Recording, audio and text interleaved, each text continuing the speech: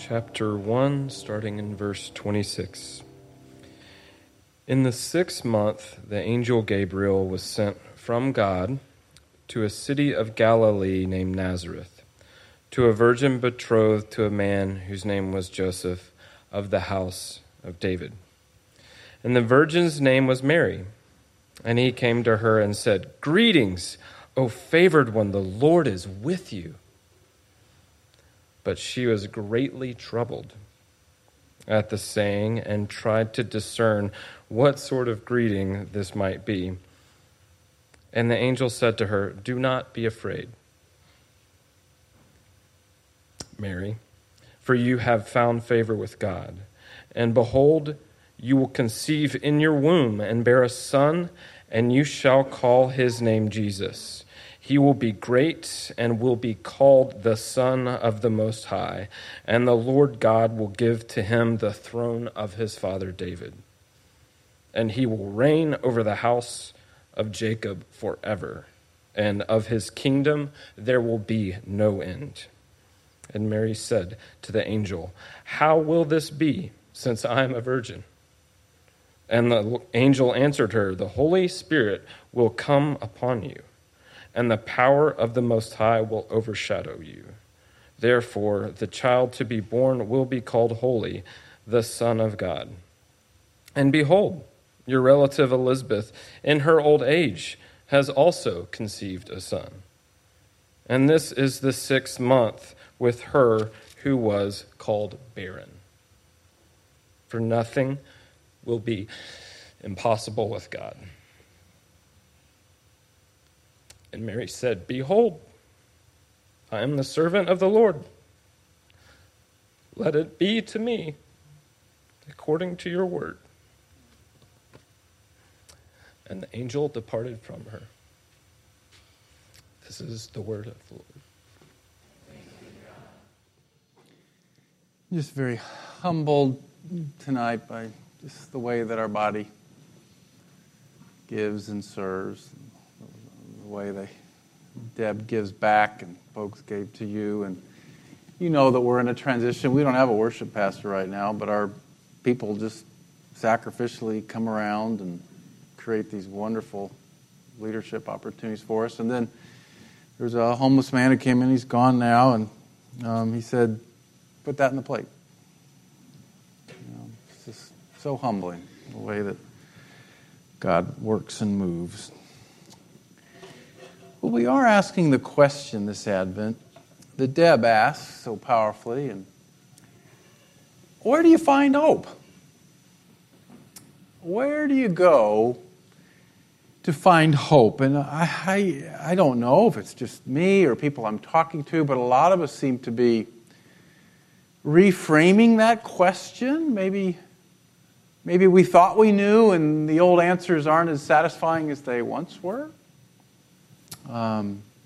And so I just thought it would be a good idea this Advent, which is the season of hope, of course, to look at the lives of several biblical characters who were there when Christ first came into the world and just ask, what do they teach us about finding hope? And this story, of course, is about Mary.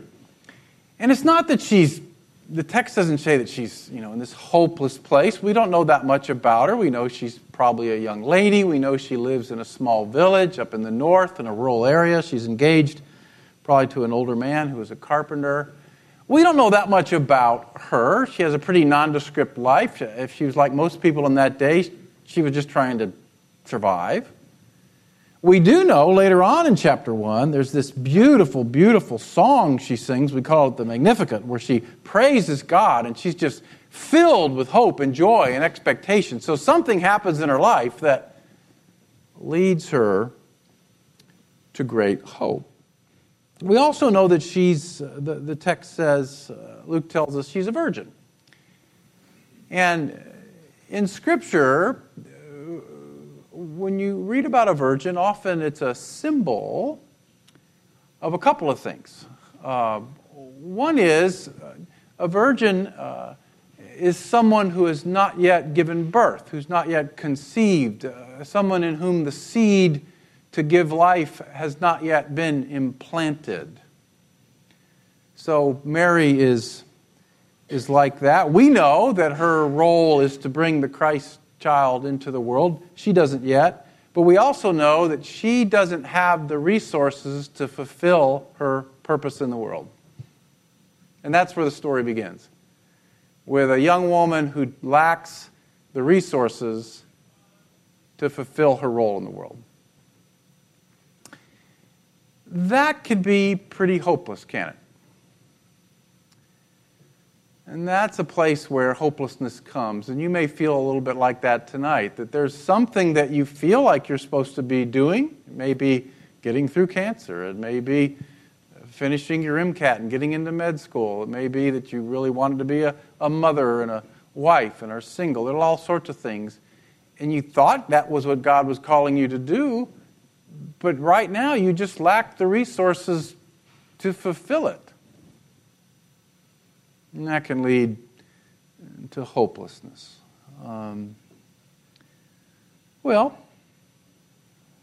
The angel Gabriel, in the 6th month, was sent from God to a city of Galilee named Nazareth, to a virgin betrothed to a man whose name was Joseph, of the house of David, and the virgin's name was Mary.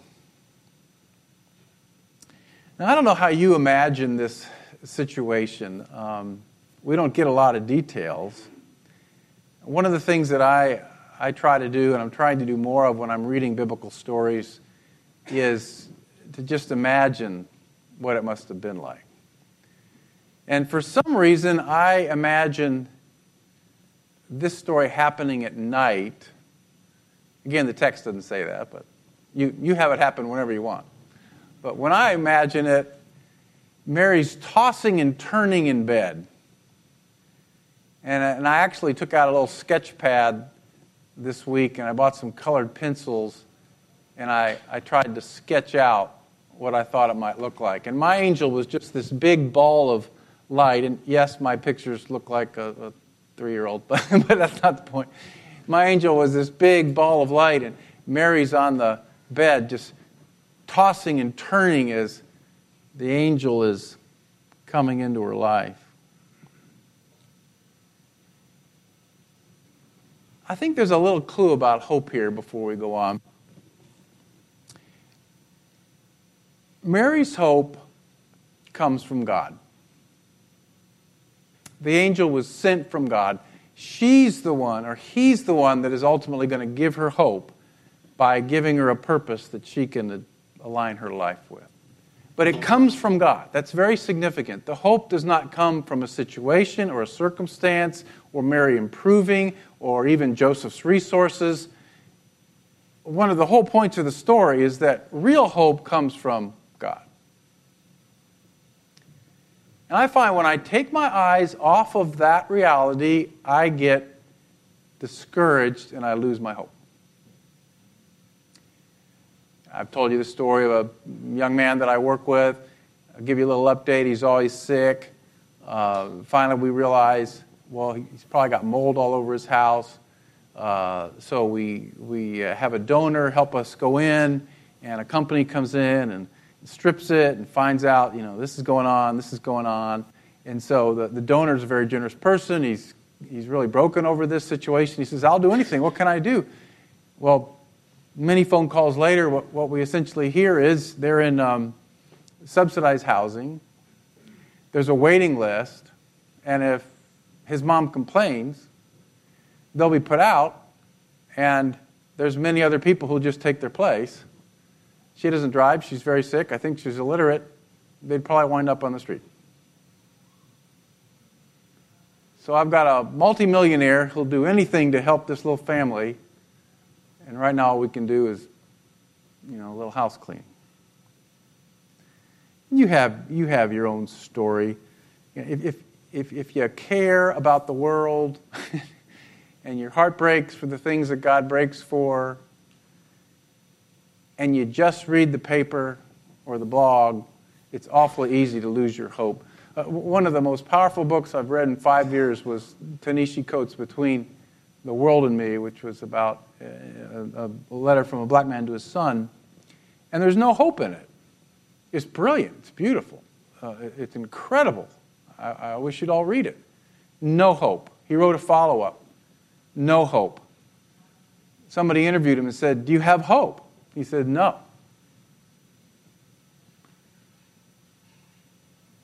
Hope has to come from God. Well, I think it's interesting, too, that Mary doesn't figure this out all by herself. She doesn't work her way to hope. She doesn't muster up hope. She doesn't kind of put on a positive mental attitude. God has to send a messenger into her life to give her a word that gives her hope. And I think that's very, very significant. If you're struggling with hope tonight, if you're struggling with hopelessness,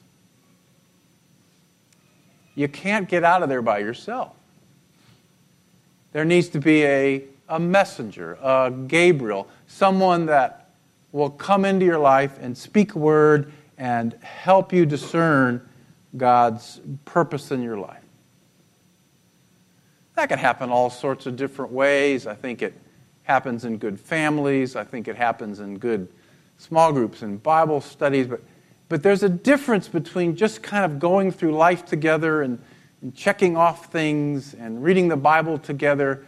That's somewhat helpful. But what I think we're looking at here, I think these stories in the Bible are meant to be paradigms or models of how God walks with us. It's not just that, wow, that was crazy, it happened to Mary, great story. I think it's a model of how He moves in our lives. The word angel means messenger. God sends messengers into our lives to help us discern His purpose for our life. And that, I think, is what the best friend does. That, I think, is what sacred conversation does. That's what I think a good mother or father does. That's what I think a good spiritual director or therapist does, is that you listen well and you help discern call. Because we don't all get an angel in the middle of the night. Well, what does the angel do for Mary? Well, he gives her a purpose for her life. And I don't know if she understood much of it. He says, "You're greatly favored." She says, "I'm greatly troubled by that. What kind of greeting might this be?" Then the angel quotes 2 Samuel 7, which probably wasn't, real familiar to her. "Your son will be great. He'll be called the Son of the Most High. The Lord God will give to him the throne of his father David, and he'll reign over the house of Jacob forever, and of his kingdom there will be no end." That all sounds familiar to us. It must have made very little sense to her. But she knew something was happening. She knew that God was going to birth a child through her, and that this was going to be her purpose for her life. Now, I think it's very important, before we move on, to notice that her sense of calling was unclear, mysterious, incomplete, and troubling. And she's the Mother of God. So I think we can expect God's calling in our lives to be similar. Unclear, mysterious, incomplete, and troubling. Okay. But she knew something. She understood that God was speaking a word into her life, giving her a purpose for her life, a way to cooperate with Him in His plan. And here's what I think is the heart of the story about hope. It begins with discerning God's purpose for your life. Now, what I'm trying to ask you to do this 4 weeks with me is reframe how we think about hope. Because, as Deb so eloquently put it, and as so many of you will attest, it cannot be, "I know I'll get what I want." because there's no guarantee of that. So if that is your hope, that if I'm faithful and I trust and I pray enough, I will get what I want, that's not biblical hope, because a lot of time you don't. So hope, whatever it is, must have something for us when we have cancer. It must have something for us when the business is not going well. It must have something for us when the father takes a turn for the worst. We must have hope in those situations. And I think it starts here with a sense of being involved with the mystery of God at work in our life. That's where I think hope begins, with understanding that God is at work and you are joining Him in that work. That's when I think we come alive with hope. And I don't mean just vocationally, although that's a part of it. I mean a sense of who I am becoming. That you begin to have this vision that God has come to you, like Mary had the angel come to her, and He's doing something in your life. He's moving you somewhere. He's helping you become something, and you're joining Him in that. You don't know where it's going, but you're joining Him in that. That, I think, is the deepest hope. That I may die by next Christmas, but I am participating with God in His work in my life, therefore I have hope. That's where hope comes from. Now, Mary's response to the call is not immediate. She's troubled, it says. She questions. She says, how is this to happen? I'm a virgin. She questions the call. And then finally she embraces it. Our text says, let it be done to me according to your word. In Latin, just two words, fiat mihi, at the bottom of many paintings. Fiat mihi. Yes. Yes. I don't understand all of it. I don't know where it's going. A lot of it doesn't make sense to me. It troubles me. It scares me. But I sense it's you. Yes. I'm going. And then we get the Magnificat, this explosion of praise. So here's what I think we learn about hope from this first story. Hope comes when I adjust my life to God's call. I experience hope, you experience hope when you rearrange your life so that you are joining in and participating with God's call. Now, I know we think of callings in big ways, and sometimes they're very big. Most of the time, they're very subtle. I've been learning this on Wednesdays. We have this little prayer time. I love anybody that can, 8:30 to 10. I know most of us can't make that time, but we just pray for the service, pray for the church. And Taryn and Gary Peacock, Darren Ellsworth and Gary Peacock have been teaching us kind of a new way to do this. And one of the things that they said last February was, tell you what, let's get a journal and let's record everything God says in this prayer time. And believe it or not, I've never done that in a group prayer time. And every 6 weeks, we take out the journal and we talk about what God has said. And now, almost a year later, we're beginning to see a pattern and a theme. And by golly, if He isn't actually talking. Now, I don't know about you, I just forget. That's why we write it down. So I journal a lot. And so this week I was thinking, well, God, what are you saying to me? And so I pulled out journals back to Easter.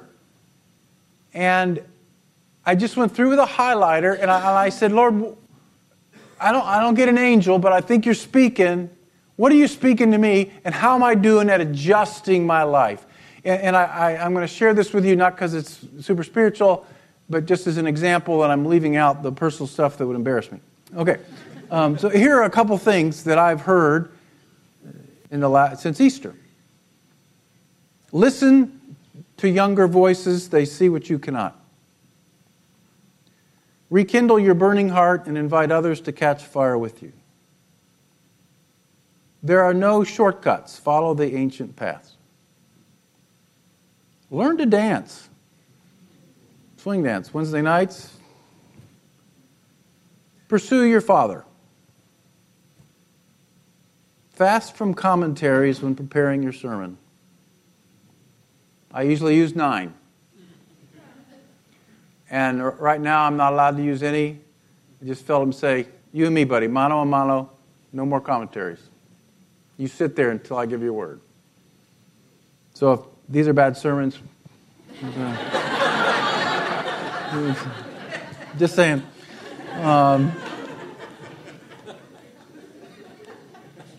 Practice contemplative prayer. Your prayers are too wordy. You're boring me.